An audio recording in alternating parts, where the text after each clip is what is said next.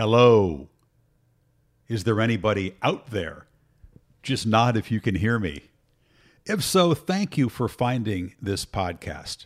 I'm a huge Pink Floyd fan. I couldn't help myself. I've been plotting this for a few years. I do procrastinate sometimes, but finally the time felt right. My wife, Jennifer Dempster, is a co-executive producer. We've been wanting to collaborate on something for a while. And the title was her idea. Who you got? Because it's a question you get a lot in my profession. When I was a wannabe sportscaster college student, I got the chance to hang out with the great John Madden. And people kept coming up to John, "Hey, who you got?" John got grumpy. I made a note. Avoid that question to people in the business. But you do get it often, and I don't get grumpy. But now when people say, "Hey, Fowler, who you got?"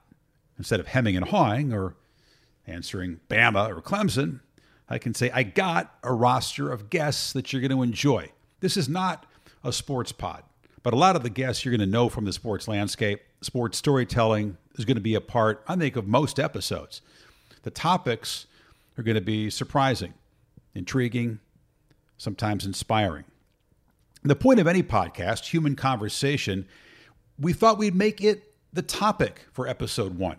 So we invited 4 skilled interviewers and superb storytellers to share some moments that ranged from the triumphant to the tragic, the edgy, the cringy, as well as the newsworthy. Now, all 4 of them got rolling. So we debut with a jumbo double album. Not trying to copy Clapton and Derek and the Dominos or Frankie Goes to Hollywood. Their debuts were both double albums. It just worked out that way. Why cut out good stuff? So consume it at your leisure. We've got Willie Geist, Maria Taylor, Rich Eisen, Jeremy Schaap. We had the lead car, and we were in traffic, by the way, and people would look over and go, Al Pacino. And at one point, everyone's filming with their phones, and what are you doing? And I go, we're making a new movie. It's called Willie and Al. I was like, oh my God. I called my wife out. I said, I just need to tell you what just happened to have it on the record. Remember, it was a little bit of a soliloquy. It was like everyone's forcing me to make a comment on my quarterbacks, and I don't have to do it, and I'm not going to do it, so quit asking. And my reaction was just like, I hear you, coach. And we moved on to the defense or something. I knew that we're not barking up this tree anymore. He's going to join us. We're going to talk, and he's ready to roll. And he proceeds to call me Rick throughout the entire interview. Years later, if you get a bunch of us in the room, it's brought up the famed Junior Seau Rick Eisen interview on NFL Network. Here I am, I'm 23 years old, and I've got Bob Knight in the chair, and I'm going to be tough. I'm going to ask him all the hard questions. So he says, I'll never forget the exact words.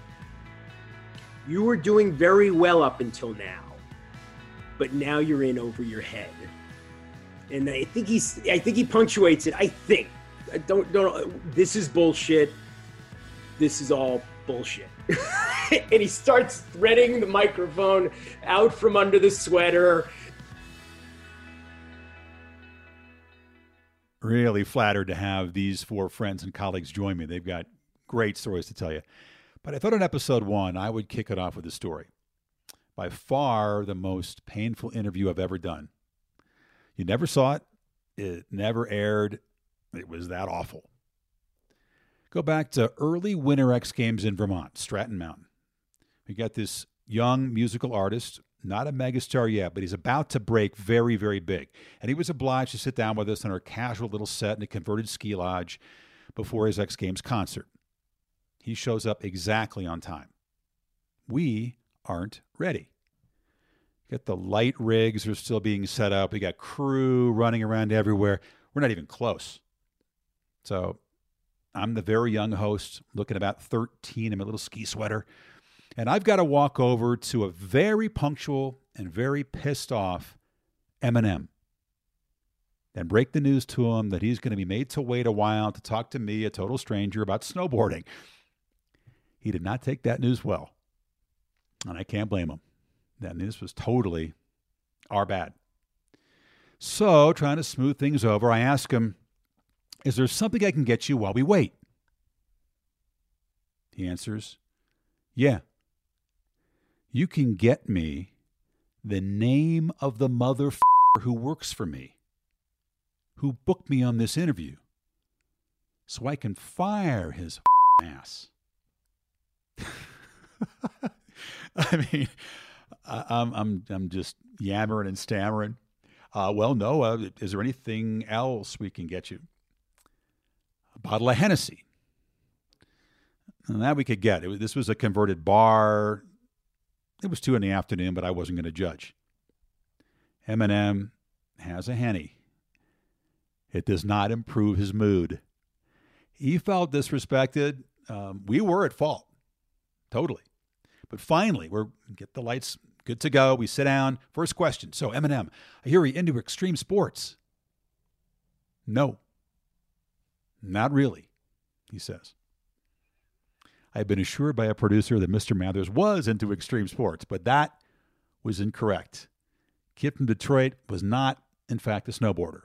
And this goes on like that. He's got zero connection to these sports. He's got nothing to say about them. We're going nowhere. Mostly he's just looking down. When he does bring his eyes up, he's got this look that says to me, you're getting nothing from me. I mean, a minute or two into it, I'm thinking, thank God we're not live. I knew this would never, ever see air. I just pulled the ripcord, which you hate to do as an interviewer. But at that point, we had already crashed. I just quickly, politely thank him, let him go off to find his guy who arranged the interview so he could, quote, fire his ass. And I remember thinking, God, I hope this tape is quickly bulk erased. The Eminem interview. I'm a huge fan of his, by the way, for many years. Love his music. But that was the most painful interview ever. And the last interview that he and I have done. Never happened to my first guest. Willie Geist has storytelling in his blood. His dad, Bill Geist, still has a wonderful career as a journalist and an author. Willie's the pride of Vanderbilt. He started in sports at CNN. Joined Morning Joe with Joe Scarborough and Mika Brzezinski. He's been there for the last 13 years. And Willie's become a star. Co-host of the Today Show, anchors Sunday Today with Willie Geist on NBC. And you can catch his Sunday sit-down podcasts, which are great fun. Willie Geist, you are so kind to join and lend your expertise because you have run the gamut in terms of interview style, format, the goals, the Sunday sit-downs that you do on Sunday Today with some of the most famous people in the world are known for being revealing and comfortable and just fun to watch. The Morning Joe, different goals, different type of backdrop for those interviews. So you really have spanned the spectrum, my friend, in terms of interviews. Yeah, it's a good balance because Morning Joe, as you say, Monday through Friday, you were in the mud, you were in the weed, battling with politicians and partisans and everything else. So that Sunday interview is a nice breath of fresh air when you just go to a restaurant or a bar and sit for an hour with Bill Murray or David Letterman, or go out to LA as we did a couple of months ago, which feels like a lifetime ago now, but with Al Pacino. And those are like, your job is Morning Joe and you got to get to the news and you got to get answers from people. But sort of the luxurious interview is that Sunday interview. It feels that way for a viewer. We'll get to those in a second. But going back to the place where you've been since 2007, I believe, in Morning Joe, where, as you said, it's partisans who have an agenda. They're there to use your time for their benefit. They're politicians. And you know when you're sitting there that every answer has the potential to make news, and it being live, there's just no safety net. Have you started to sweat through your shirt in some of those moments? Because it can be stressful, especially in the early days.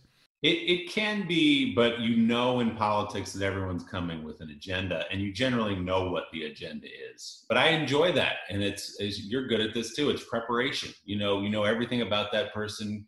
You're ready for whatever choose your own adventure storyline they're going to go down. You can roll with that. And as you say, it is live.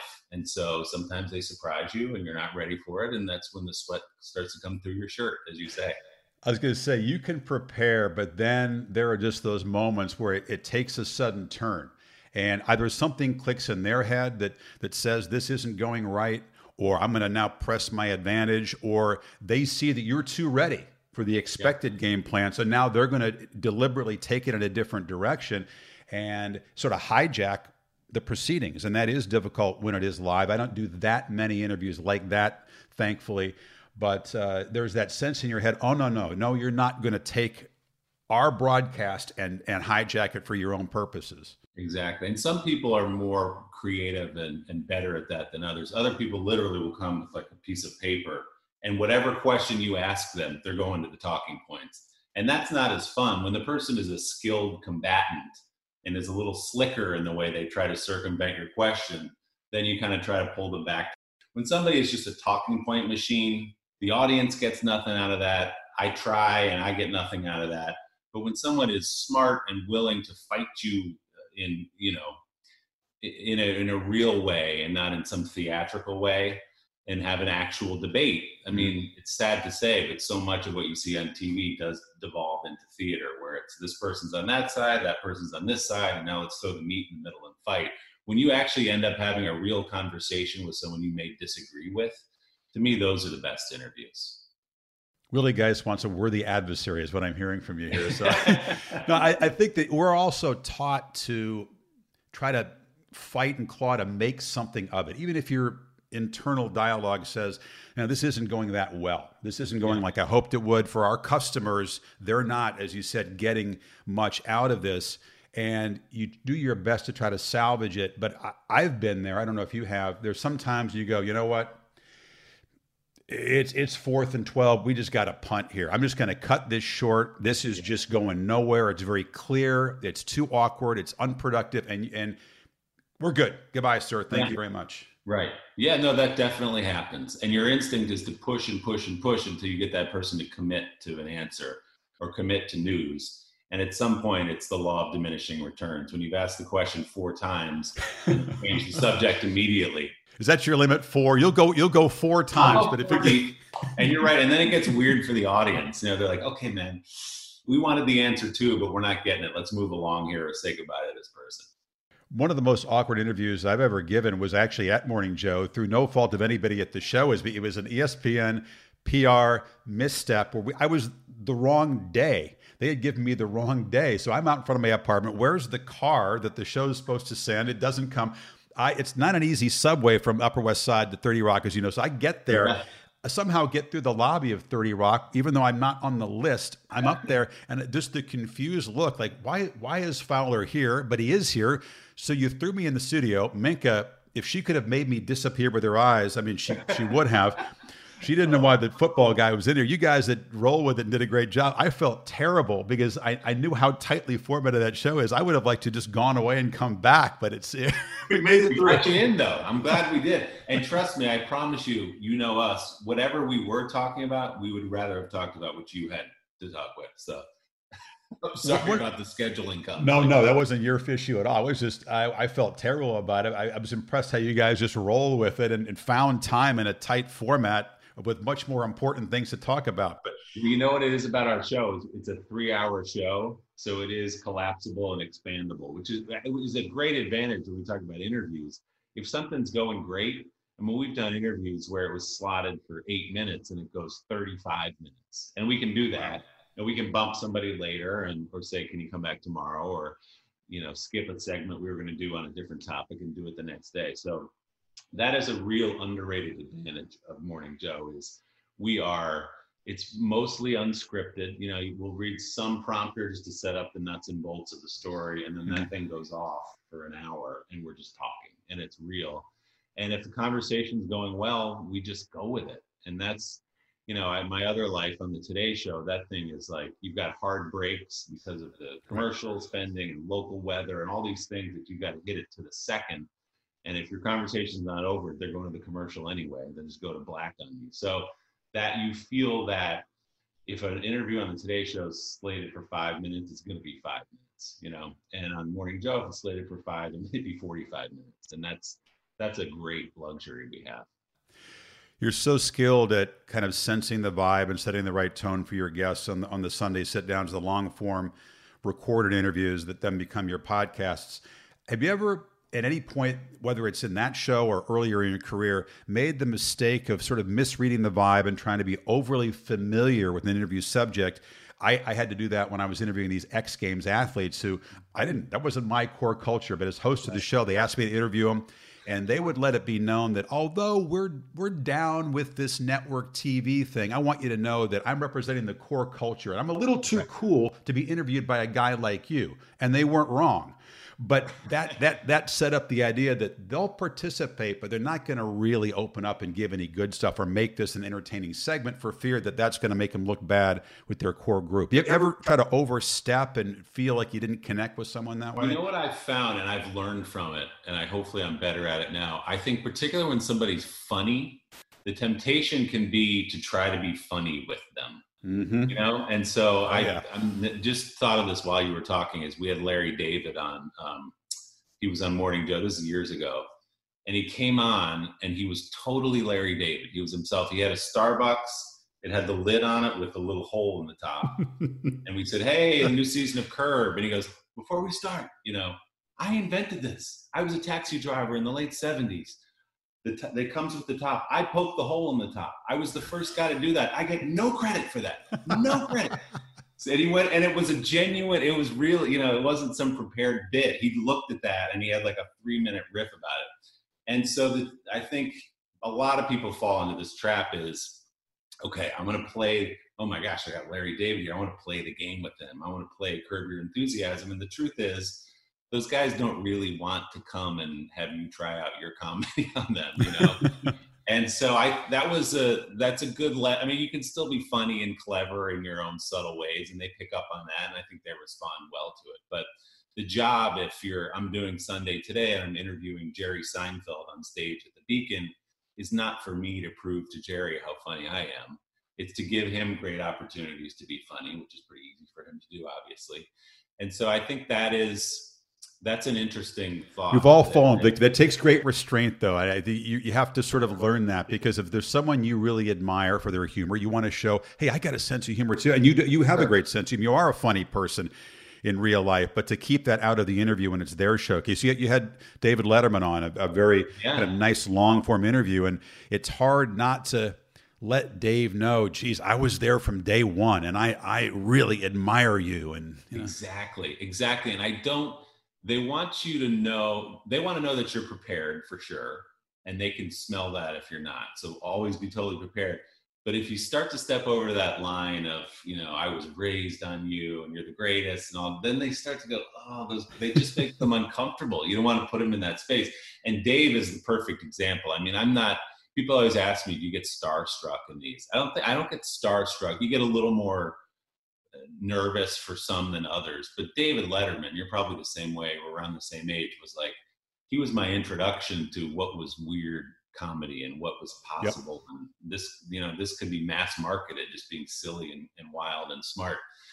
And so I really obviously looked up to him, and you do have to suppress that a little bit, because you don't want to fanboy out when he comes in, and he doesn't do a lot of interviews. No. He sort of stepped out, his guy stepped out on the ledge a little bit to say, all right, we're going to let him do this interview. And so you want to just show that you're ready and that you can hang with him a little bit. If he's making fun of you, you can take it and give it back. It was when he had the beard. It was early in the beard. And my first question was, what's the deal with the beard? And he, like that, said, what's the deal with your toupee? And so, first of all, what an honor that David Letterman gave you that insult right out of the gate. And he was still as sharp as he's ever been. And that just opened the floodgates. I laughed at myself and we had a good time. But I do think about that a lot. And then there are other people, musicians, you don't want to act too cool and talk about all the people and that just you know what I mean? Just be prepared. Know everything you can to know about the person, and they'll be impressed by that. You don't have to try to play their game, I think is a good lesson. Yeah, no, you've learned those lessons and calibrated it, because it's very obvious that people do feel relaxed and comfortable. And, okay, this guy's not going to make it about him and not going to try to parry with me. The interview you did with Bill Murray, which has been celebrated a little bit because it was so cool. He doesn't do many interviews. You've told the story about trying to reach him on the phone. And then he sort of came to New York, as I've heard the story. He kind of asked to be on a Sunday sit down, kind of volunteered for it, which he doesn't do at all. Did you feel the pressure to make that a thoroughly enjoyable and comfortable experience for him because it was such a rare get? Yeah, that was a case like Dave where a life's worth of preparation with Bill Murray came in handy, because for people who don't know, he doesn't have a manager or publicist. He has no one like that. And celebrities have these layers of people that you go through. He still has, all these years later, a 1-800 number that if you want to talk to him or get an interview, call and leave a message. This is a true story for Bill Murray. And so our bookers say, hi, this is so-and-so from Sunday Today. Willie Geist would love to interview you. And we never heard back. So most people never hear back. And then he came in to do a live interview on the Today Show with Savannah, I think, one morning. And he's messing around, doing what he does with everybody. And he's in the green room, and our booker was there. And she's, you're the booker. I said, yeah, I want to do that Willie Geist show. Let's do that today. And they went, today? Yeah, let's do it right after this. They said, no, there's a whole thing. We got to get it set up, an elaborate shoot. Hey, it's called the Today Show. It's gonna be, God, you're not ready today for a long form interview? Come on. Exactly. He's like, just do it. Why don't we he slides in the chair after Savannah and we do another interview. So luckily we didn't have time to set it up that quickly, but luckily he said, I'm going to be in town for another day. And all he said was, have him come by the hotel at 10 o'clock tomorrow morning. Okay. So we set up a shoot on the roof of the hotel. There's a little bar at the hotel we were staying. Set up our cameras. 10 o'clock, the elevator doors open. His hair's messed up. He's in New Balance shoes, corduroy pants, some free golf zip up he got at a tournament somewhere, probably Tahoe or something like that. And he sat with me for over an hour. And that was another one, to your point of, don't be the guy who's quoting Caddyshack to Bill Murray, because he's going to smell that immediately. Remember and then you said this, and then you said that, the Dalai Lama, big hitter, don't do that. And I think we were talking before the interview about, he's a big Illinois basketball fan, and my parents went there, so I was raised in Illinois basketball. We talked, it's probably on tape, I bet we're recording 20 minutes about like the 1989 Flying Illini versus the 2005 Darren Williams, D Brown team. Yeah. And I think even from that, and that was genuine for me, I grew up in them, we had trust right there. And so then unsolicited, he talks about Caddyshack, and we get into Ghostbusters. And then he starts telling me SNL stories. He's like, oh, there was this one time Keith Richards and I were in a bathroom stall with a bottle of Rebel Yell while Mick was out on stage singing Some Girls. And you're just going, oh my. And there are those moments, you've probably had them, where you're always doing your job, but you're looking across and you go, Bill Murray is telling the SNL story. What a gift this is. Sometimes you just freeze the moment. What a gift. And I felt that way with Dave and Al Pacino too. But yeah, the ones that don't do a lot of interviews and you can get to tell you things that you haven't heard a million times elsewhere, those are the best. Those are the best interviews. Yeah, that's a great story. I don't know if I had the gift like Keith Richards telling a story quite like that, but that's pretty good. The Bill Murray, Keith Richards nexus is cool. But when it happens organically, like you said, but you don't have to prompt them and those stories just start to flow, that's the best. Chris Farley had the bit, which viewers relate to, the painful interview subject when he just basically recounts to the interviewee, remember that time when Michael, when you hit that shot and you beat the Jazz? That was awesome. And that just sort of no question there. And it's just such a cringy thing. And we've all seen interviews where the interviewer falls into that and you just kind of cringe. The one with McCartney was great too. Exactly. That was awesome. That's what he always said. Yeah. You mentioned these interviews for Sunday Sit Down, which are beautifully produced and elaborately set up. And I wonder if you've ever had the angst that I have, that something is going to go wrong technically in these elaborate productions, is going to mess with the flow. I told the story earlier about my disastrous sit down with a very young Eminem because our lighting was not ready for him. And he was on time, which was an upset, and we weren't ready. And the interview just was a disaster and never ended up airing.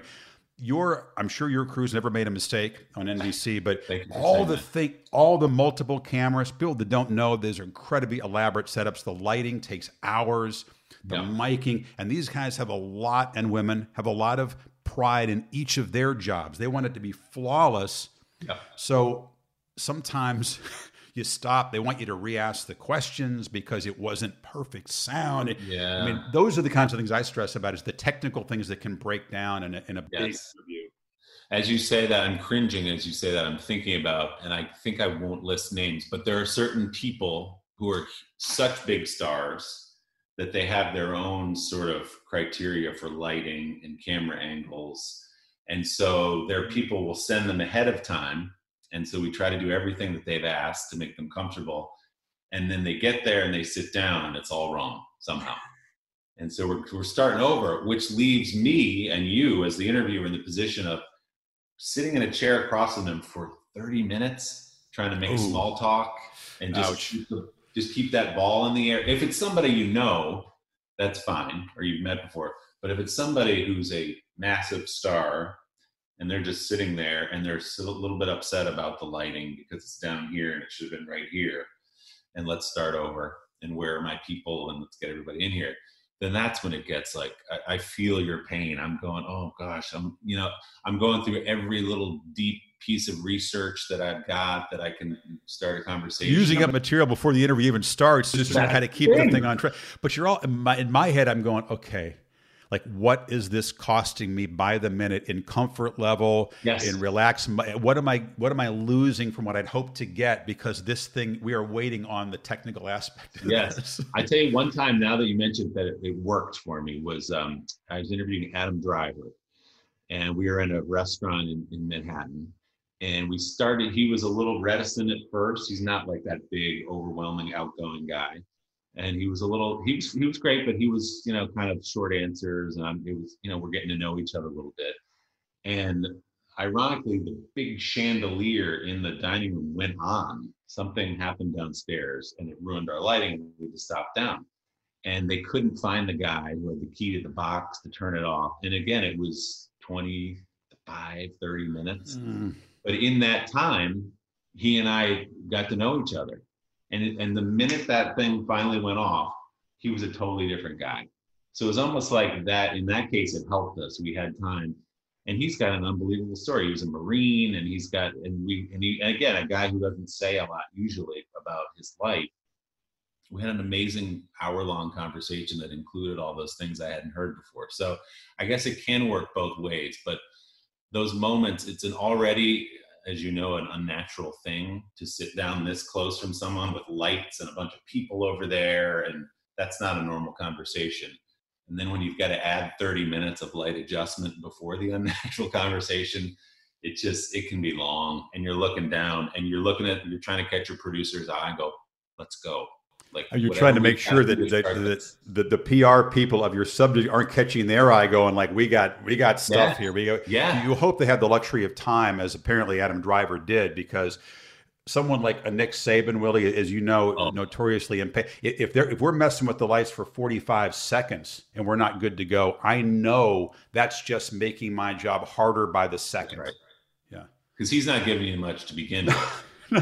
Well, we have a great rapport, actually, and he's far better than people realize. But he's also punctual, and he's got an out time, and he's got folks around him that go, "Hey, if you fumble the opening kickoff here and you can't get your act together, we're going to move on." And that's I respect you, but I'm out of here. And that when you deal with people who are artists, and you've had Al Pacino's a fascinating guy, but part of their brilliance might be their introverted nature, might be their aversion to that kind of interaction you're trying to get, and their introspection, which gets in the way of a good interview, but it's part of their genius. I mean, does that bring up the blood pressure just a little bit when you know your job's going to be tough, maybe to get out of them something? Yeah, so Pacino doesn't do interviews, number one, and number two, when he does them, he's not known again as an outgoing guy. That was a really interesting one. That was in February of this year.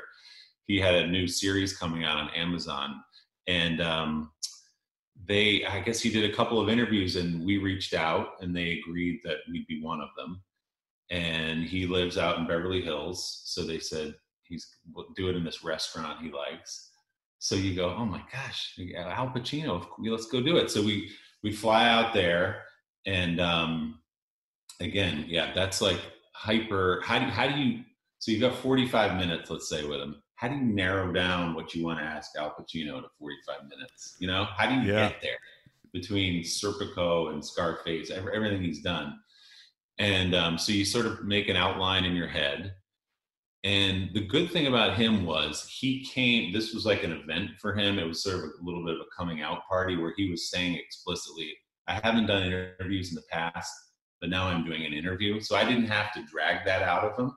And in fact, if you watch the interview, he said that explicitly. He said, I never would have done this even a few years ago. He's like, but I'm about to be 80 years old. I'm starting to think about my life and my career. And it's fun to do something like this, to look back. And in the past, I just never wanted to talk about myself or my career. And he was so open, first of all. And again, just without my asking, tells the story behind the scenes of the set on Scarface and how it was a bomb out of the box office. And he's so surprised that it's become this cultural thing. And he just told the stories unsolicited. I honestly, if you look at that interview, I probably asked like 5 questions, because he just started telling stories. And by That's me the best. going, That's the best. and by me going, yeah, and it encouraged. And there was a couple moments in there where he said, "I'm sorry to go on." I go, "Are you kidding me?" I will literally sit here all day. And then so we had a great conversation. He was warm and friendly. And then the sort of second element of our interview was we were going to drive around Beverly Hills in this big boat of a Cadillac. It's an Eldorado, I think, like a 74 Eldorado, that reflected something in the show, but also was the kind of car he had in Scarface, Tony Montana had. And could that be a little gimmicky for him? He's Al Pacino. Does he not want to be riding around in a convertible? But he agreed to it. So we go outside, a car I'd never seen, let alone driven before. I'm driving, Al Pacino's in shotgun, and we're driving around Beverly Hills with cameras on us. And I felt like I was riding through a dream. I'd look over at a stoplight and go, that's Al Pacino. What's happening in my life that I'm driving Al Pacino? And he didn't want it to end. Go up here, take a left. I want to show you. There's something happened up here. Wow. Take a right. And then by the end of it, and we put it in there, he's like, this has just been great. What a joy to get to know you. And and he gave me a big hug at the end. It was just like, I still think about it and I can't believe it happened. I have to see the tape to verify that day actually took place. You just kind of fly back to New York without the plane. I mean, that is such a buoying feeling. Were you driving 11 miles per hour around Beverly Hills in this car, trying to prolong it? Roughly 11. Yeah, we had the lead car, and we were in traffic, by the way. And people would look over and go, Al Pacino. And at one point, everyone's filming with their phones, and they, what are you doing? And I go, we're making a new movie. It's called Willie and Al. I was like, oh my God. I called my wife out. I said, I just need to tell you what just happened, to have it on the record, to make sure it did. So those are highlights, career, life, everything else. Just awesome days. What a collection of revealing and comfortable interviews, classic stuff. But not all of Willie's interviews have been that comfortable. He did share one more story about the time that he was summoned to interview the great one, Wayne Gretzky. So they can't all be gems, and the greatest hockey player of all time wasn't he didn't put the biscuit in the basket in that one? Well, no, he put the biscuit in the basket. It was me. I whiffed on open net. So this was at the 2010 Olympics in Vancouver, where he was sort of the grand ambassador, the Olympic Games being in Canada. And I was, at the time, this is 10 years ago, I hosted a show called Way Too Early, which was on live at 5:30 a.m. on the Right, I remember that. 4 morning show. So in Vancouver, it's on at 2:30 a.m. So I'm getting into the IBC at midnight every night. I'm waking up at 11 p.m., going to bed at 7 or 8. But I'm also out shooting things during the day, trying to get on the Today Show, just going 100 miles an hour. And so the one night, I didn't go out much for obvious reasons, because everyone was out while I was in bed. But I did go out one night, finally got some time out, went out with all the NBC people, and my phone rang early in the morning, and they said, nobody else is around. Wayne Gretzky wants to do a quick interview. And I sort of woke up in a stupor, and I was exhausted after a month of this. And let's be honest, I was a little hungover, and I was feeling a little green. And I said, well, of course, where do I come to the IBC? We'll do it in one of this little flash studio. And so I was thinking about, all right, this is a big deal. Costas is still asleep. Nobody else is doing it. It's my turn to do it. So I put on a shirt, and then I thought, I'm going to go for like the sweater under the jacket look. So basically I had like 3 layers on. Then I put on a blazer, and I haven't slept in a month, and I'm hungover. And so I go into this little booth, and there's Wayne Gretzky, total gentleman. And they say, it's pretty hot in the booth. They hadn't fired everything up yet, and I've got 4 layers on. And so they say, all right, 3, 2, 1, interview Wayne Gretzky. And Chris, like I've never had on TV or off, just the waterworks from the forehead down. And if you've ever been in that position, the more it happens, the worse it gets. You're thinking about it. You're trying to stop it with your mind. And for some reason, nobody stopped the fight. There are producers in there. I'm going, hey, is anybody going to throw the towel in here right now? Literally, I could have used the towel and stopped this fight. And to his great credit, I'm this close to Wayne Gretzky. He's talking about how great it is to have the games in his home country. I'm just pouring sweat. And he just, without acknowledging it, he didn't say a word, did the entire interview. And just kind of gave me a pat on the back and a wink. Like, I don't know what's going on here, buddy, but I'm glad we got through that together. And he walked out like the gentleman he is. And my producer came in and was like, dude. And I said, dude, what about you? Could have helped me out here a little bit. And so that interview now for all times has been known as the Sweatsky interview. Oh, the Sweatsky interview. I'm going to search for that on YouTube. How great is Willie Geist? Our thanks to him. You can follow Willie on Instagram and Twitter. Same handle, @Willie Geist. And check out his Sunday Sit Down podcasts. The baton is now passed to Maria Taylor. Maria has become a really important voice in sports broadcasting. She's my teammate, along with Kirk Herbstreit, on ABC's Saturday Night Football. Works the sidelines on all the biggest college games. Does a tremendous job hosting NBA Countdown. And among her many talents, she's a gifted interviewer. And Maria also has some stories to share. Maria Taylor, thank you so much, my friend, for joining me on this interesting topic. You have been an interviewer supreme on many different fronts, both with NBA coaches and college coaches, which I think are, in general, very different personalities.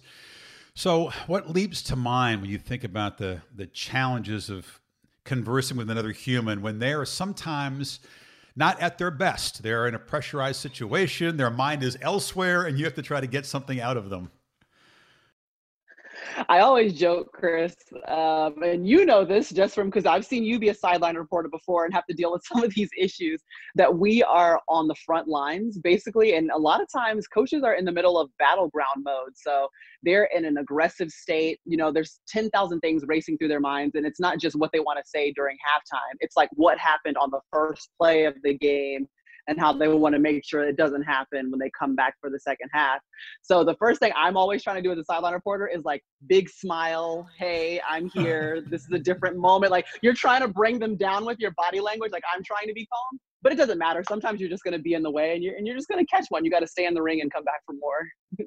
What I think is interesting in your job, you get to see within a 3.5 hour period, a coach potentially 3 times. Pre-kickoff, where he's got the faraway eyes. He's got the Urban Meyer used to call it the 1,000-yard stare, trying to get something out of them there. As you said, halftime, they're either mad because they're losing or they're on guard because they're winning and they don't want their team to let down. And then if they win, you are out there in that sea of students where they've just been hit with a Gatorade bucket, they're celebrating a win, and now you're trying to corral them because their mind is in a different place. How interesting within that amount of time you're seeing potentially the same coach in 3 different ways. It's like you're riding a roller coaster of emotion with them. And you're right. When they come out for that first interview, I mean, they're locked in. They've just grabbed their headset. They put it around their neck. We've just had the coin toss maybe, or I'm standing with him while he's watching the coin toss. So sometimes he's like getting together, the kicking team or something and giving them a last minute instruction, or he's got a guy he wants to tell something to right before. And you guys might be throwing down to us. And I've had Dabo just saying to me, hey, I didn't know you played basketball. This is before the ACC championship. He's saying this to me right before we come on, and we're just having like a mini conversation. So it does depend on the coach's personality. So Dabo is going to be more lighthearted than when you start a conversation with Nick Saban pre-kick, because he's already dialed in and all the way in. Urban Meyer's the same way, completely dialed in by the time it's time for that pre-kick interview. So you kind of have to gauge what personality you're dealing with each time. You mentioned locked in and you mentioned Saban. Those two things kind of go together. Few are as locked in as Saban has been. All of us who've known Nick over the years have had our, I think you can call them run-ins. Yours, take us through that whole process and sort of where the storyline ended in an unexpected place, maybe. Let's start with your interview with Saban the night before. Do you remember this, Chris? Because you were asking him about the quarterback situation, who was going to start. And we ran it on College Game Day the next day, and you guys had a pretty good laugh about it, right? Wouldn't you say that was a nice? I would say we did, but that was not the morning of the game. Right. So, I'm thinking maybe we're going to be okay here. So I have a pre-kick interview with Saban. It's the Louisville game. And obviously the only question anyone had is Jalen Hurts going to start or will Tua Tagovailoa start?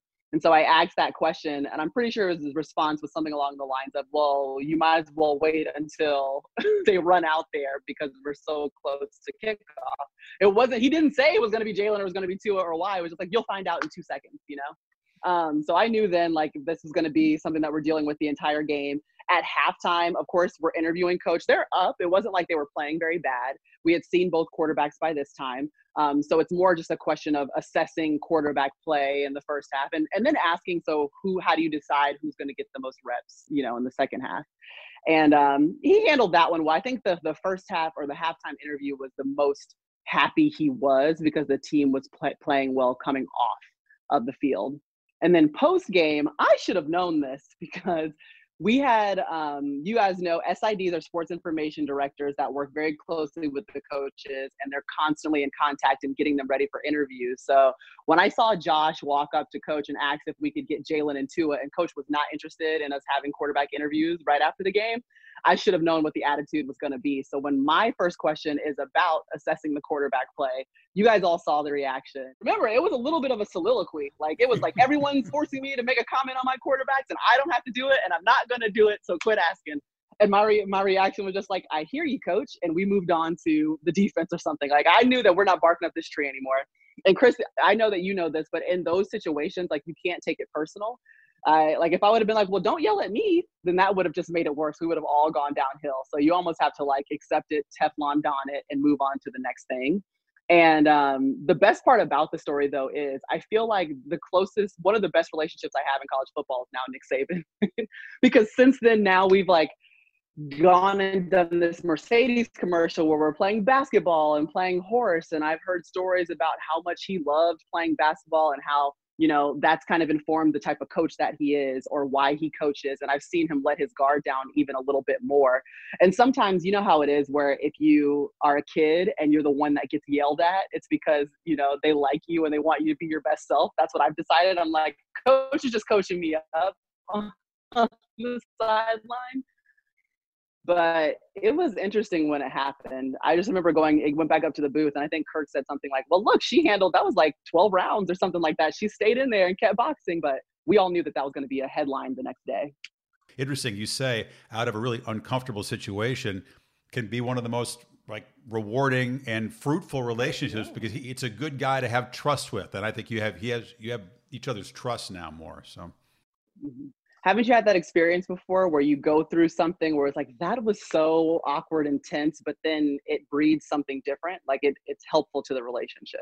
Yeah. I mean, you hope that it can be. I mean, over the years, there have been so many tense situations with coaches in meetings where they don't like something you said on a previous broadcast or some other platform, and that comes into the meeting and it hangs in the air. And all you're trying to do is get stuff out of them to help your viewers. We do this for the customers. You don't interview Nick Saban for yourself. We do it for the viewer. And we're trying to get them to open up and give our customers something. And those meetings can be pretty tense because those guys, thin-skinned, hold on to things and take it very personal. I wouldn't be surprised if down the line, you and Nick Saban are colleagues because I think he wants to get into this business. And that would be interesting because the most awkward, tense, I would say openly hostile relationship I had when I interviewed a coach was Lou Holtz when he was back at Notre Dame. And it was a season opener, very big opening game with Michigan, a lot on the line for him.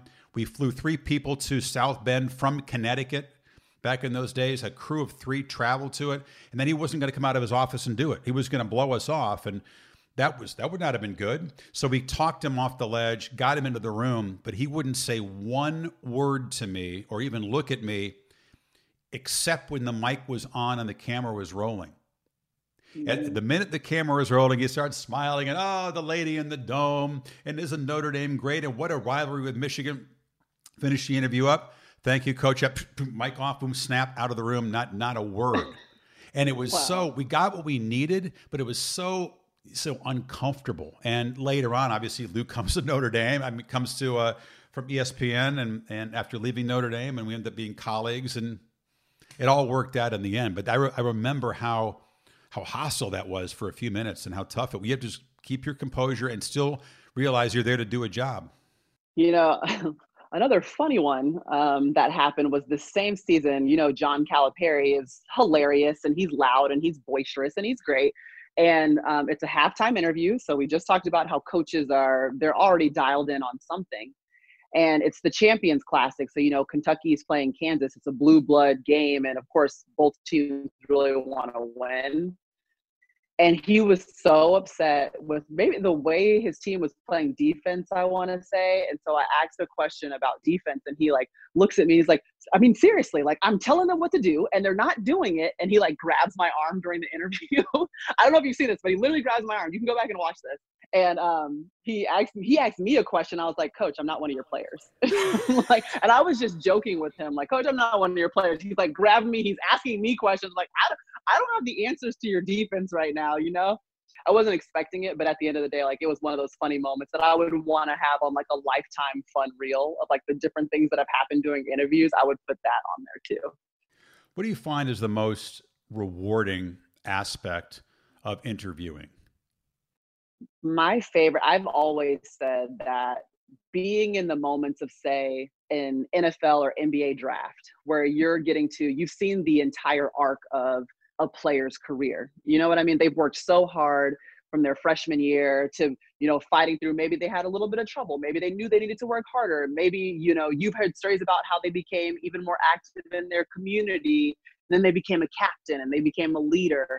You've watched them win all the awards. And then on the day of the draft, I always think back to the NBA draft 2 seasons ago, and you're getting the tears from Zion, even though he knew he was going to be the number 1 overall pick. But it's still, I mean, I started in South Carolina as a kid who was just trying to make it to college, you know, and now look at where I am. And we're talking about the whole city of New Orleans celebrating just because my name was called, and I'm overcome with emotions. So one of the greatest things is just to even be there holding the mic, documenting that moment for a player or a person, because we get to be there in those moments so that they can remember them forever. And they will look back at that and think about that moment and be able to remember some of those emotions and hear how they were feeling. And we get to share that with them. So that's probably the best part of it. Maria, the massive events that have shaken our world, the COVID-19, the George Floyd death, and the response to it, Black Lives Matter, really has sort of reshaped the landscape for everybody, including college athletes, people of that age. As you go into a new season, the idea of interviewing them with the backdrop of football in a pandemic and football within a battle for social justice, how do you see, if at all, the equation changing when you talk to young people and the necessity or not of sort of engaging them on those topics, or seeing if they have something to say about them? You know, Chris, it's interesting because I feel like we're in a time where we're seeing a little bit of a dynamic or a power shift where the student athletes are really realizing that their platforms matter. I mean, we've been able to see it with Chuba Hubbard, just one tweet, and it creates an instant reaction from the head coach, from the university, Kylan Hill, Mississippi State. The ability to change the course of history is what the power that some of these student athletes have, and they're just now starting to realize it. So I know that when we're interviewing them, especially in long form interviews, these are questions that are probably going to come up. We're going to be asking about how the protest was started by the Ohio State Athletic Association and which football player initiated it and how many conversations were had to make it come to fruition, and realizing that every single time they sit down or every time they say something, they have to be using their platform wisely. And I think that it's going to be something that's interesting to watch them suss through as the season goes on, but I think it's very much so on their minds. And this might be the first time that it really is. And it's just been a trickle down effect. We've seen Deshaun Watson, DeAndre Hopkins, if they're tweeting about buildings on campus, then you see more Clemson players, you know, piping up and saying the same things that they too don't feel comfortable. Or the University of Texas has their athletes putting together a referendum and asking and making requests and demands of their athletic association. That's not going to stop. I don't see that stopping anytime soon. And I see really these athletes holding people accountable moving forward. I think it's a good thing. I think it's great that no longer do they feel stifled. No longer do they feel like maybe their name is also it can only be associated with the brand of their school. If they don't feel comfortable, they feel comfortable speaking out. And that's going to be something that we'll have to continue to hear. And those are going to be the stories we're talking about if we do have a season, if we actually do have some competition. But it's going to be interesting. I've been enjoying watching players take hold of their power and trying to shape their narrative a little bit more. Last thing, we all have our lists. The list includes some coaches who are going to be honest with you, not intimidate you, be expressive. Another list where coaches fall short of that criteria. I'm not going to ask you who's on the latter list because I know you're still interviewing a lot of these same people, but would you acknowledge that those lists exist, and how does it shape the experience or the preparation for you when a coach falls in one of those two camps? Okay, so in the second camp is just straight dread. You don't know what you're gonna get, and you're like, oh no, that's on the schedule. Okay, here we go. I'm gonna put my Teflon on for this one. And then there's coaches Steve Spurrier. He's not coaching anymore, but I would always love, it doesn't matter if it's a pregame, it doesn't matter if it's postgame, it's halftime, you're going to get a great quote from Spurrier because he's going to be funny. It's probably going to be a little bit lighthearted. I don't care if they're down. I don't care if they're up. He's going to make fun of somebody, and it's just going to be interesting. Like, you got to have the old ball coach in the first category. And again, I think when you're in the second, you're trying to keep your questions as neutral as possible, like trying to find ways to not have the attack come at you if it's possible. And also just knowing that no matter what happens, like, I'm still a good reporter after this. You got to build your own confidence for those. Maria Taylor, we thank her so much more than a, quote, good reporter. She can do it all, and it's tremendous to work with. You can follow her at Maria Taylor on Twitter and on Instagram, where she's very active and has a great feed. Rich Eisen, Michigan man. Rich and I became good buddies when he was a star at SportsCenter back in the day. Then he became the flagship anchor for the NFL Network, where he's been since 2003, hosting all of the biggest events on NFL Network, most important sport in America. Also has his own show, The Rich Eisen Show, which features just a bunch of entertaining interviews every single episode. Rich and I sat down and got to swapping stories where the theme became mistaken identity. Delighted to have my good friend and interview extraordinaire man, Rich Eisen, join us here. Rich, good to see you. Thanks for taking time. I appreciate it. Good to see you, Chris. It's been too long, man. You do so many interviews and so many great ones, and such a breadth of characters that kind of wander through your show on YouTube. And obviously you have years of doing sports interviews. So when we look back, they can all be perfectly crafted. They can't all be exactly as we envisioned them. Right. And those awkward moments, which feel terrible in the moment, can often yield a good story or two. So what leaps to mind as far as one that just went horribly sideways? Oh, sure. Let's see. Let's go with one from NFL Network early on. You know, we would always, try and give as much access as possible and try and get as many scoops as possible and utilize the NFL's, inside access to our advantage. And, but that comes at a sort of a negotiation, just like any other news outlet. And I remember Ricky Williams, member of the Miami Dolphins at the time, had some sort of storyline involving a green plant that he would occasionally light up and would perhaps give him a certain sensation. And that's what everyone was talking about. And we had the opportunity to interview his teammate, Junior Seau, at the time. And the question was, Junior doesn't want the entire conversation to be dominated by Ricky. And, we don't want you to ask him at all about Ricky. And we're like, look, come on. I mean, this is what everybody's talking about. We got to ask one question, then a follow-up. And, that's the sort of song and dance. You've been through this before, Chris. And so the song and dance is finally handled. And because the last thing I'm going to do is check my journalism degree completely at the door. So we went back and forth. The he's going to join us. We're going to talk, and he's ready to roll. And he proceeds to call me Rick throughout the entire interview. Yeah, Rick. Well, Rick, and You just didn't feel like you could correct him? I don't, you know what? It's like, what do you do here? Especially when it was this whole rigmarole setting up that his access was going to be in question the entire time. And he called me Rick throughout the entire, and I just couldn't bring it up other than, how do it wasn't even on the radio where you could reset, hey, I've got Junior Seau on the Rich Eisen show. It was on NFL Network. There really was no artful way to do it. Did you have to keep from laughing? Was someone else on the set with you that was having to keep from laughing? I was initially pissed. You know what I mean? Like, okay, we had to go through this whole rigmarole just to get him to agree to do it, get the Dolphins to make him available. And finally have him do it and then proceed to call me Rick throughout. I go from totally pissed to thinking, is he trolling me on purpose? We had met before. He knew who I was. Then it got to the point where, how it works too, Chris. It's sort of a happy family if everything is at your workplace right and done right. And so halfway through, the producers in the control room were having fun. Couple more questions, Rick, like getting in my ear.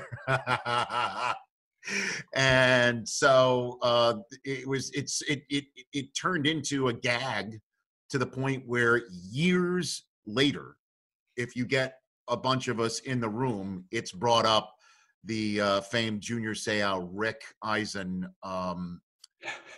interview on NFL Network. Well, on game day, Lee Corso, bless his soul, used to call your fellow Michigan man and legend Desmond Howard, he called him Dennis one time. And so Desmond became Dennis, forever to us. So that's how it goes. That's it. You know how it works. Yeah, it's the celebrities who are not in the sports world that you kind of, I'm a little more on edge. Earlier, I've told the story about Eminem, which was incredibly awkward. But there was an interview that would have been the worst I'd ever done, except it was called off. And the interview subject refused to be interviewed by me on game day. So you ended up being interviewed about 12 feet away on a small set by Lee Corso. The story starts with backstage to the ESPY's Radio City. I had been presenting on stage back when ESPN Talent were presenters, back before they got real celebrities to do it. So I'm still kind of in that glow, exit the stage, and now I'm side stage with the big curtains, the ropes, the pulleys, the sandbags, in the dark, going one way. Coming the other direction, heading for the stage, is this group of people I can't really see. All of a sudden, out of the dark, a huge and hard punch to my shoulder. I'm startled. I look around. It's Burt Reynolds. Come on. And, hey, Burt. I met him. Hey, Burt. No, don't you give me that. Don't you give me that. And he's like pointing a finger at my chest. I have no idea what he's talking about. I have no clue why Burt Reynolds has punched me and is now yelling at me. You know what you did. You know what you did. Don't give me that. I have no idea what I did. It's got to be mistaken identity. I don't talk about Burt Reynolds' personal life. He claimed that I had, when he was at his lowest point, getting divorced with Lonnie Anderson, I had kicked him while he was down. What? His divorce is not a topic that comes up on this show. We talked about him in relation to FSU, and he was Lee Corso's college roommate, so we told old stories about Burt, but it was always in this kind of warm, glowing term. So I see him at a Florida State football game. He will not come on the set. Corso interviews him. They have a fine time. Later on, I walk over on the sidelines at Doak Campbell Stadium. FSU legend and then 70-plus-year-old Burt Reynolds comes over and gets in my face again on the sidelines. You don't want to fight a 70-year-old man. I said, no, I don't, Burt. I do not want to fight. It's a lose-lose, right? Either Burt Reynolds kicks your ass as a 70-year-old man, right, and everybody sees it, or you punch Burt Reynolds, living legend, on his home field, and now you're a villain. Right? How do you? There's no win there.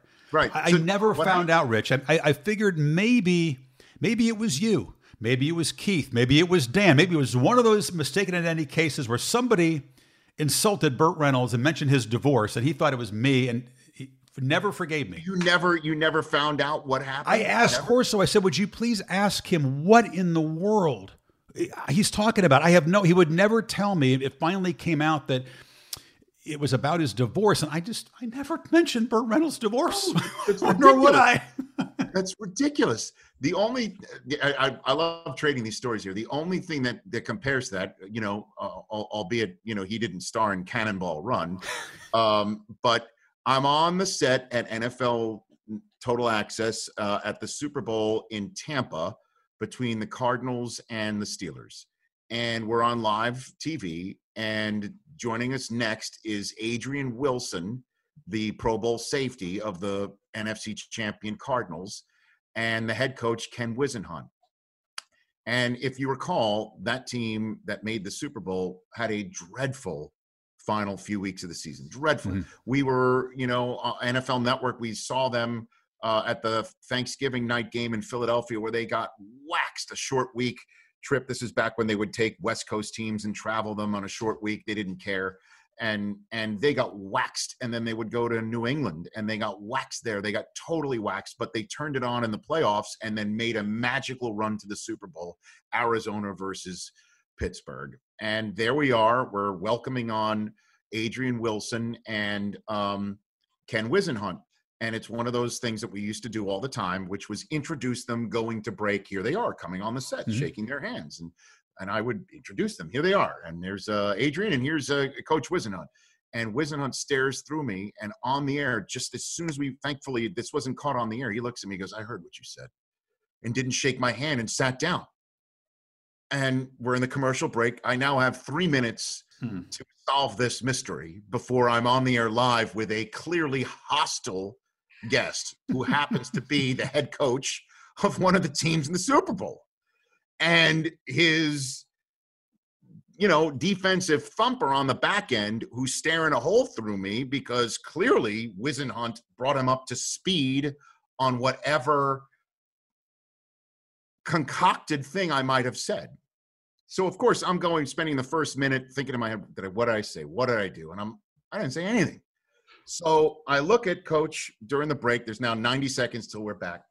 And I say to him, I'm like, all right, I'll bite, Coach. Like, what did I say? And he goes, you said we were the worst team to ever make the Super Bowl, the worst playoff team to ever make the Super Bowl. And I think in my head, I'm like, first of all, that doesn't sound like anything I would say. I'm not like a hot take artist, yeah. And it's not anything I would say. And then off, on my mic is open, so the control room hears what he's saying. They get in my ear. They said, Chris Collinsworth said that on Inside the NFL on HBO. And I turn to him. I'm like, Chris Collinsworth said that, Coach, not me. I would never say that. And he's like, are you sure you didn't say that? 3, 2, 1, go. Back live on NFL Network, everybody. Here we are. Holy crap. Like, he didn't threaten to hit me, but no, but they take it very personally. I mean, they take that kind of stuff very personally. There have been plenty of instances in production meetings, not live interviews, thankfully, where the coaches are staring right through you and mad as hell about something you said on a broadcast, but thankfully that's not live TV. And it went okay, though. He got over it. We had a good interview, whatever. And then, as he's leaving, he needed more convincing. And I said to him, look, if I would own up to it. And if I'm going to be tagged with it, I'd like Collinsworth's salaries and amount, salary and multiple Emmy awards that he goes along with it. I'll take both of them, but I didn't say it. But the mistaken identity thing, we all get that. We all get that mistaken thing where I've had people say, they insist that you're Steve Levy. Okay. Then I've had people insist that I'm John Saunders. Okay, that's harder to believe. Or insist that, yes, you are. You're Mike Tirico. Don't tell me you're not. No, trust me, he's a friend, but we're not the same person. I mean, Reese Davis and I get mistaken, so I get blamed for things he said and vice versa. But there is a much more of a resemblance. But yeah, the fan and or interview subject mistaken identity thing is frustrating. But I'd rather, even though my story involved a Super Bowl coach, I would rather have a mistaken identity at the hands of Burt Reynolds? You sure he wasn't like so addle-minded? He thought like you were Dom DeLuise or something? I don't know who like you're talking about. Paul Crewe. The Mean Machine, longest yard original one. Smokey and the Bandit, Westbound and Down. We're gonna do what they say can't be done. I'm a huge fan. I'll tell you this story. So the 1 year, this was back when at the Pro Football Hall of Fame, where they allowed presenters to speak.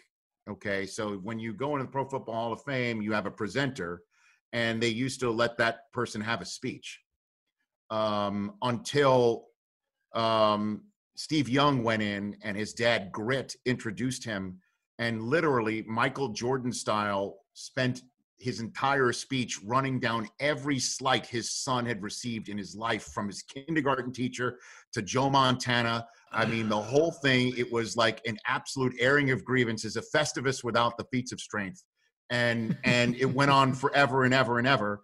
So they asked presenters for the next year to write out their speech, and thus it would be, vetted. And you would know how long the speech was going to be. Few people did it, others didn't. This was the year, though, that the presenter for Ralph Wilson, the owner of the Bills, was selected to be our buddy Chris Berman. Mm-hmm. So Berman couldn't be host and presenter. They upgraded me to host. I actually hosted the Pro Football Hall of Fame ceremony because Berman did his thing with, hey, let's all circle the wagons, right? So there were two others who went in that class. They were Bullet Bob Hayes of the Cowboys and Derek Thomas of the Chiefs. They were both posthumously inducted, but the presenters were allowed to speak on their behalf and were told, please keep those speeches to 5 minutes, just 5 minutes. Thus, Bullet Bob Hayes was presented by Roger Staubach, Hall of Famer, Navy man, did it right down to the second, literally 5 minutes. You could click it, it's done after 5 minutes, sat down. Derek Thomas was introduced by the longtime general manager of the Chiefs, Carl Peterson, who proceeded to speak perhaps 5 minutes for every sack Derek had in that 7-sack game. And it went on and on and on and on to the point where I, as host, was able to get up during the speech, go in the back to find sweet Joe Horgan, who was the longtime VP of exhibits and communication, who put on this event, to find him, to ask him, what should I do? What should I do about this? He's like, I don't know. We don't have like this long cane to come, what do we do? And I'm like, all right, I guess I'll go out there and hope this ends soon. As soon as I turned, staring me right in the face, sort of like Burt Reynolds did to you without the finger and the accusation, was Roger Staubach. And he goes, Rich, I was told I couldn't speak longer than 5 minutes for Bob. How is Carl able to talk as long as he's talking about Derek? I follow the 5-minute rule. Did Carl never get that 5-minute rule? And of course, I have nothing to do with this. I'm just the MC of this because Berman was circling the wagons for Ralph Wilson. And I'm staring at this thinking to myself two things. One, can I work blue on this pod? Yes, you can. Okay. I'm thinking to myself, holy shit, like Roger Staubach is pissed at me. I don't even know what to say to him. And the other one is the 8-year-old who would watch the Summerall Brookshire calling of the games of Staubach under center and the offensive lineman, getting up and down, and watching in my basement in Staten Island, New York. And I'm thinking to myself, holy shit, this is Roger Staubach. There was a Heisman Trophy winner. I've done it for 26 years, and there's only one where the voice in the ear, the earpiece that connects you to the truck, which is was parked way outside, 200 yards away. But right. First they suggested, then they urged, and then they demanded that I walk out there and hook him. End the acceptance speech by this Heisman Trophy winner, which you just don't do. The show's going to run long, over the top of the hour. Sometimes it's boxing. Is it now? I forget what it was that particular year, but the executives got very nervous because this speaker went on and on. He was crying, talking about his family, telling stories. You never know. Sometimes you think these guys might be really brief. I wasn't sure how long Joe Burrow was going to go this most recent year. He went on forever. It was a beautiful speech. This was Reggie Bush. And Reggie Bush went on and on and on, talking about his family. It was tearful. And that's their moment, Rich. You cannot walk out there and hook a guy. No. You can go to the edge and maybe kind of like try to get his peripheral vision. You cannot approach the podium or grab him or end it under any circumstances. So that's kind of now they put the speech earlier before the top of the hour to allow for that. But I'll be damned, I was going to walk out there and end it. Ended up he had to give the Heisman back, but that's another story. Rich and I also got to talking about the sometimes thankless role of MC at these various galas. Now, he's hosted the NFL Hall of Fame Jacket Dinner. This is where the new Hall of Famers get fitted with that yellow jacket for the first time. It can be emotional. It's a big deal. One of those long evenings, though, with the multi-tiered dais, and sometimes the program can get a little bit unwieldy.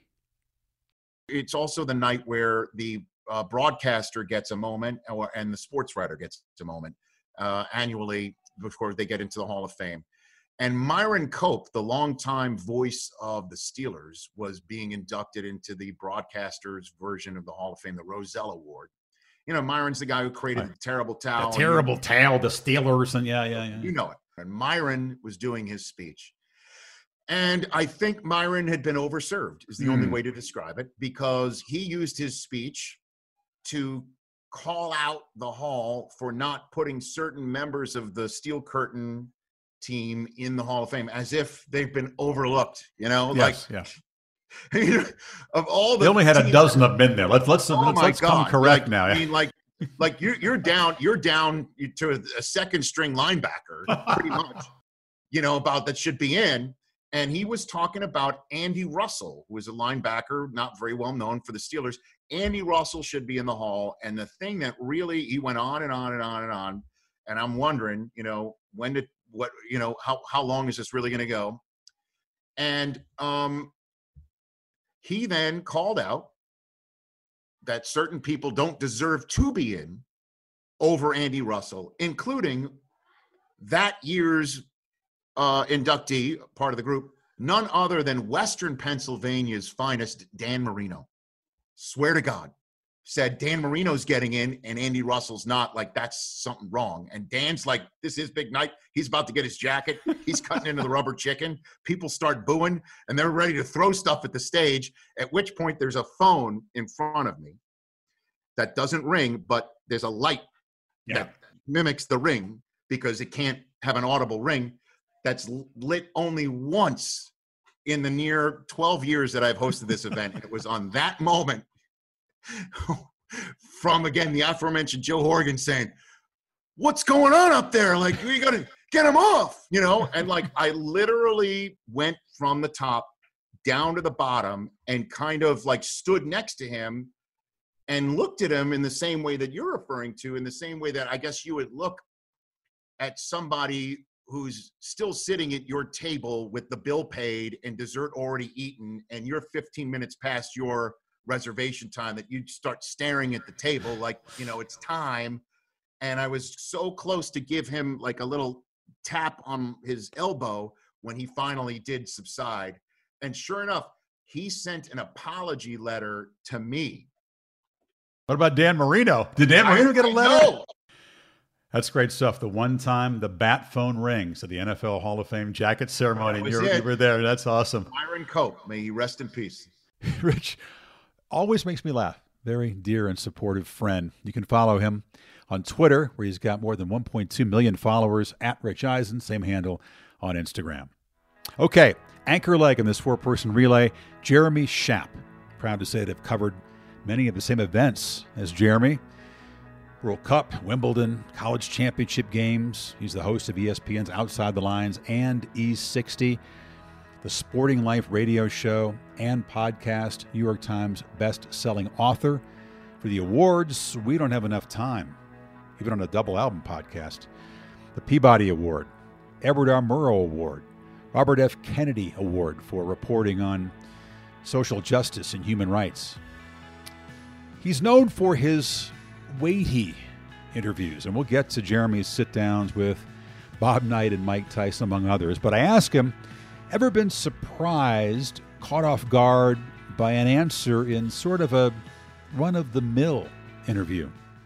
I remember once, I don't want to name him at this moment because it would be embarrassing for him. But I remember, just off the top of my head, I was talking to a famous basketball player, and I was with him, not at a hotel, not in a public place, and his wife was nearby, and he had done some controversial things, and I asked him, all the stuff that's been going on recently, the last few years, what's your biggest regret? And he looked at me and he kind of, what is it, sotto voce, whispers, says, getting married.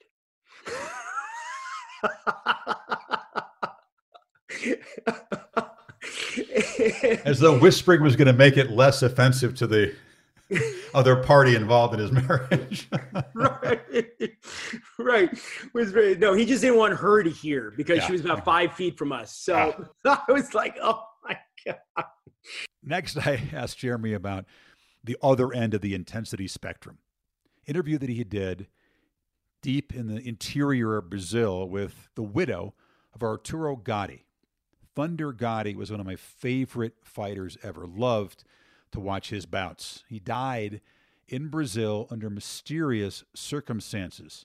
So Jeremy threw the assignment that put him in a very charged situation. Certainly one of the ones I remember most vividly was interviewing Arturo Gatti's widow. And I don't know if you remember the Arturo. Oh, Thunder Gatti was one of my favorite fighters, and it met a tragic and somewhat mysterious demise. Yeah, so we went to investigate. His wife initially had been arrested after he was found dead in their hotel room in a resort near Recife. And, she was from Brazil, and she'd been arrested. But after a few weeks, they freed her. And I went to interview her.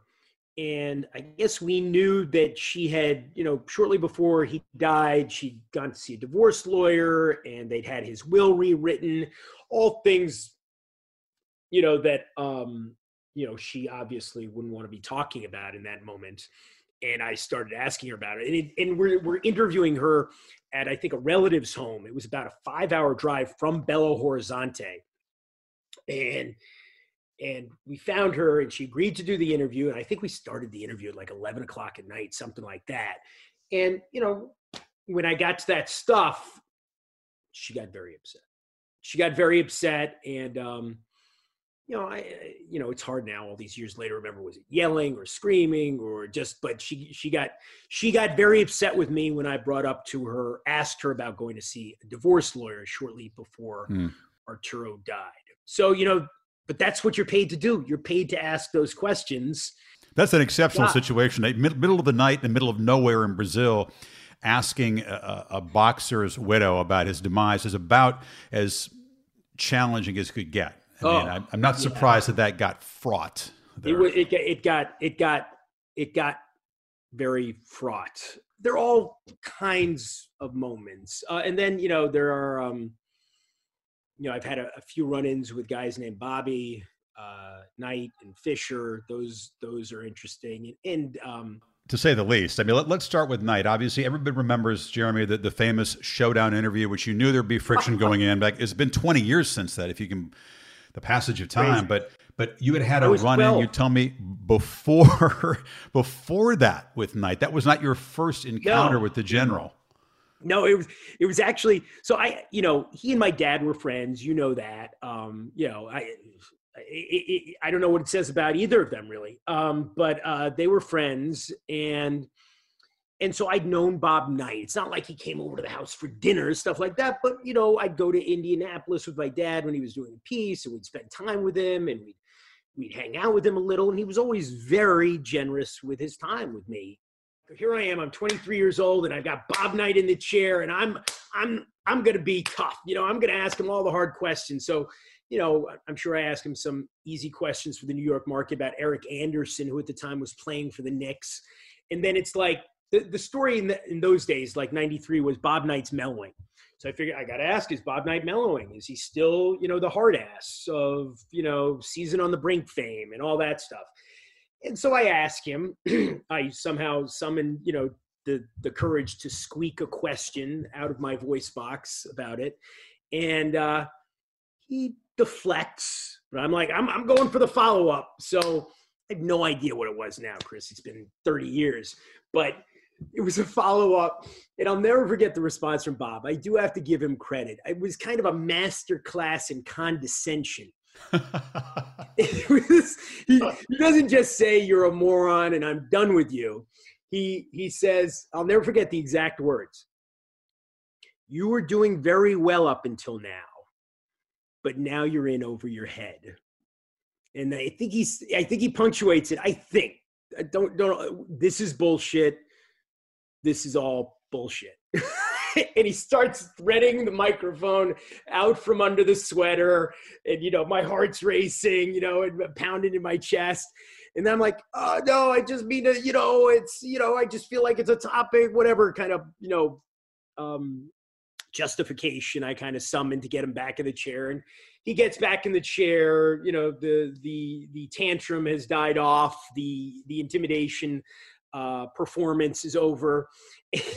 and we resumed the interview. But that one got more heated than the one that we did on ESPN about 7-8 years later. At one point in that famous live interview, Knight got agitated and aggressive because he felt Jeremy was interrupting him. Then he got demeaning, delivering what he might have thought was the ultimate put-down. After a long pause, he told Jeremy, "You got a long way to go to be as good as your dad. You better keep that in mind." That got very personal, and you knew it was going to get potentially personal coming in because he held your dad in high regard, and he went right after you, and of course ended up looking pretty small for it, and you handled it brilliantly, and have to be proud of that because you didn't just land the plane in turbulent air. You ended up doing I would imagine what you set out to do, but that had to be. Again, you said your pulse had to be going during that interview. Oh my God. It was nerve-wracking because it was, as you know, in these situations, Chris, it's particularly that one's unique. And I think it's probably different from anything else we've done at ESPN in the sense that it's a confrontational interview, obviously, with a famously cantankerous, if that's an understatement, guy. And it was live. There was no margin for error. That never happens in those big news-making interviews. It's always a hotel suite and you've got time to kind of relax and get into a moment and build momentum and establish a rapport during the course of the interview. All those things that you can't do with the limitations of live TV. Not only, every question has to be to the point but you can't waste any time. We had an allotted amount of time. Do you think that Knight knew because it was live, there's going to be no editing out 100%. what he was going to say? So he seized on that and exploited it? 100%. That was why he insisted on that format. And that's why we did it that way. So it certainly increased the degree of difficulty. And, I was 31. This was by far the biggest thing I'd ever done in my career, probably still is. Maybe that's a sad statement, but it's true. And, everybody was watching and there had been, there was a lot of pressure and I prepared, and I talked to a lot of people and I prepared, but, there's nothing that can really prepare you for that moment. You mentioned other eccentric figures, Bobby Fischer and Mike Tyson, not usually lumped together in the same sentence, but you have had famous interviews with both of them. When you're dealing with someone World champions from Brooklyn, Chris, there is a connection. They are linked. I stand corrected. Other than that, I don't know about Bobby Fischer's facial tattoos or a different kind of warfare, a different kind of battle that he was involved in, also mental. But those two guys where that they're eccentric to say the least, could be, especially in Tyson's case, volatile, and that any word or even inflection could kind of send it in a certain direction. I mean, what do you remember most about the kind of the charged atmosphere around talking to Tyson? Always interesting talking to Mike. In fact, we're doing a show now. We're putting together a show, which is kind of a compendium of Mike Tyson pieces and interviews that I've done over the years. And so I've been thinking about it lately. And he's certainly the guy I've interviewed the most over the years. And he's certainly the guy that I thought was the most compelling and the most willing to kind of explore his own psyche and to let you attempt to, in a way, as an amateur, analyze him, which is why, Mike Tyson interviews are interesting. And, people will say, well, Mike Tyson is a volatile guy, obviously. We've seen rage over the years, and we've seen moments like that in interviews from him in press conferences. But with Mike, I never had the feeling that he was going to blow up on me because we had this rapport going back a long way. Now, at the beginning, 20 years ago, maybe I did think that was going to, but there was just something about the way that Tyson and I interacted where I felt like he respected you more if you asked him the tough questions. Did he try to intimidate you?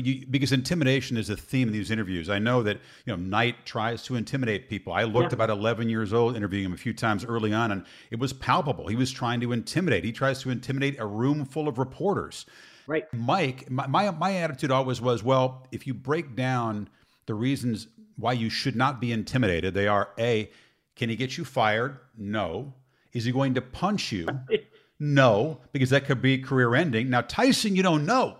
He might just haul off and try to if you catch him in the wrong day with the wrong question. Did you ever get an intimidation vibe? I never considered that a possibility with Mike. I got to tell you, there were a lot of average major league pitchers who I thought were much more sensitive to tough questions than Mike Tyson was. And I think, and it's not I shouldn't say it's a rule in boxing because I've met a lot of fighters as well. I've covered fights a lot who are sensitive to what you ask. But there are fighters who I think what they do is so hard.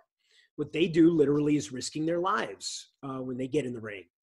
And so for a guy like Mike Tyson, I think, he can be set off. We've seen that in certain ways. But I think, again, because we had this rapport and because he respected my father, he kind of came to our interactions with a different viewpoint.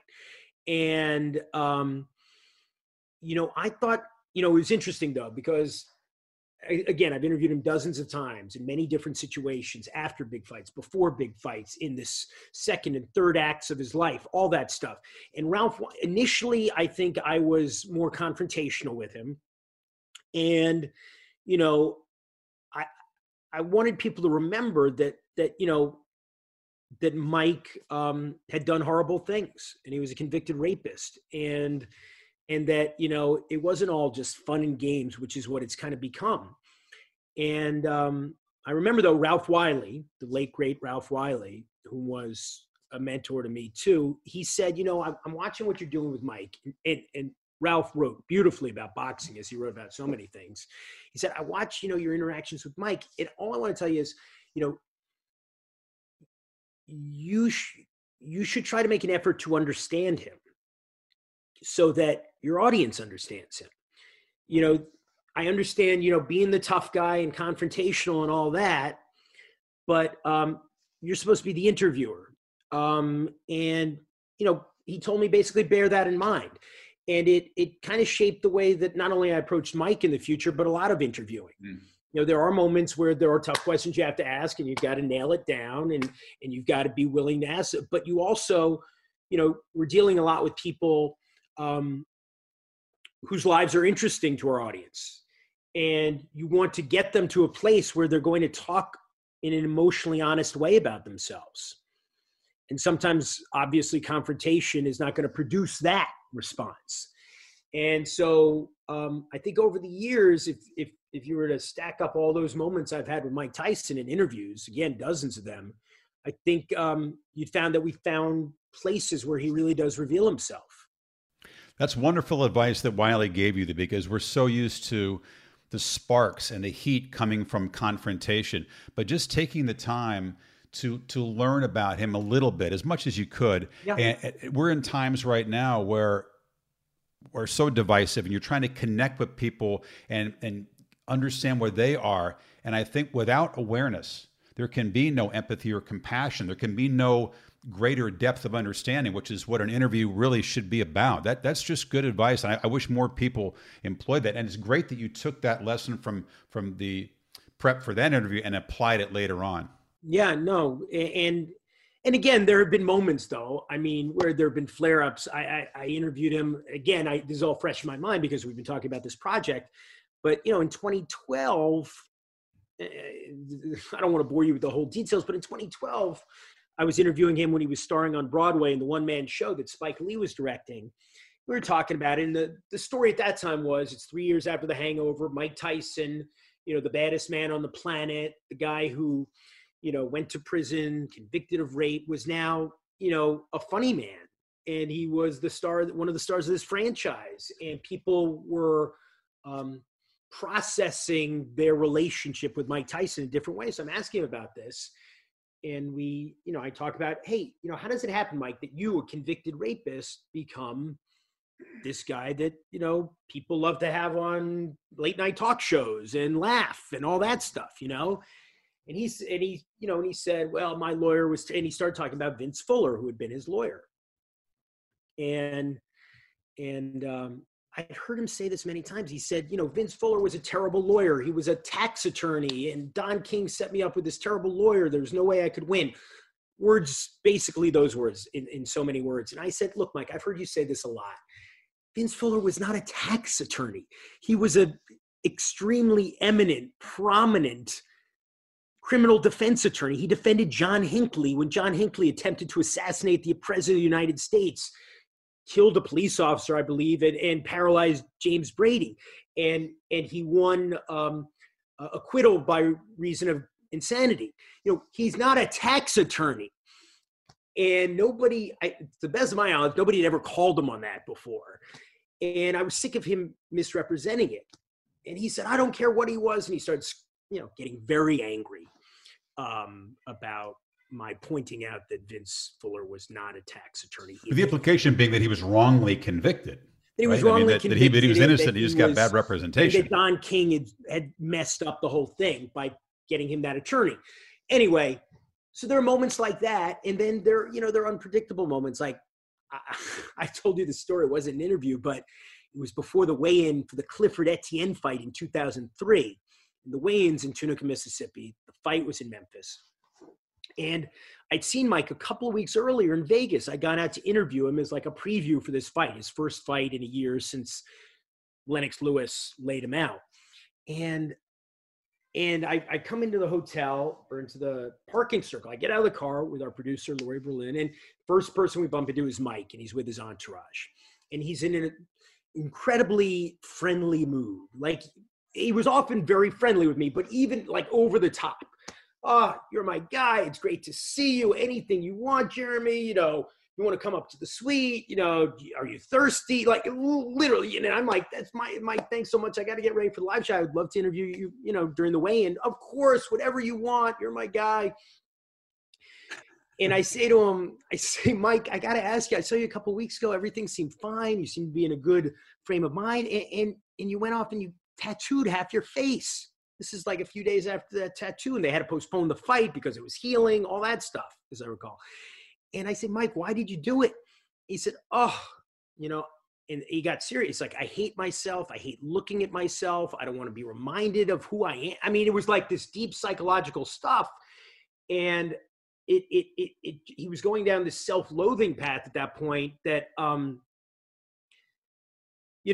just wasn't prepared to deal with in that moment. I was like, we'll talk later on the show. And, he's got all his guys standing around him.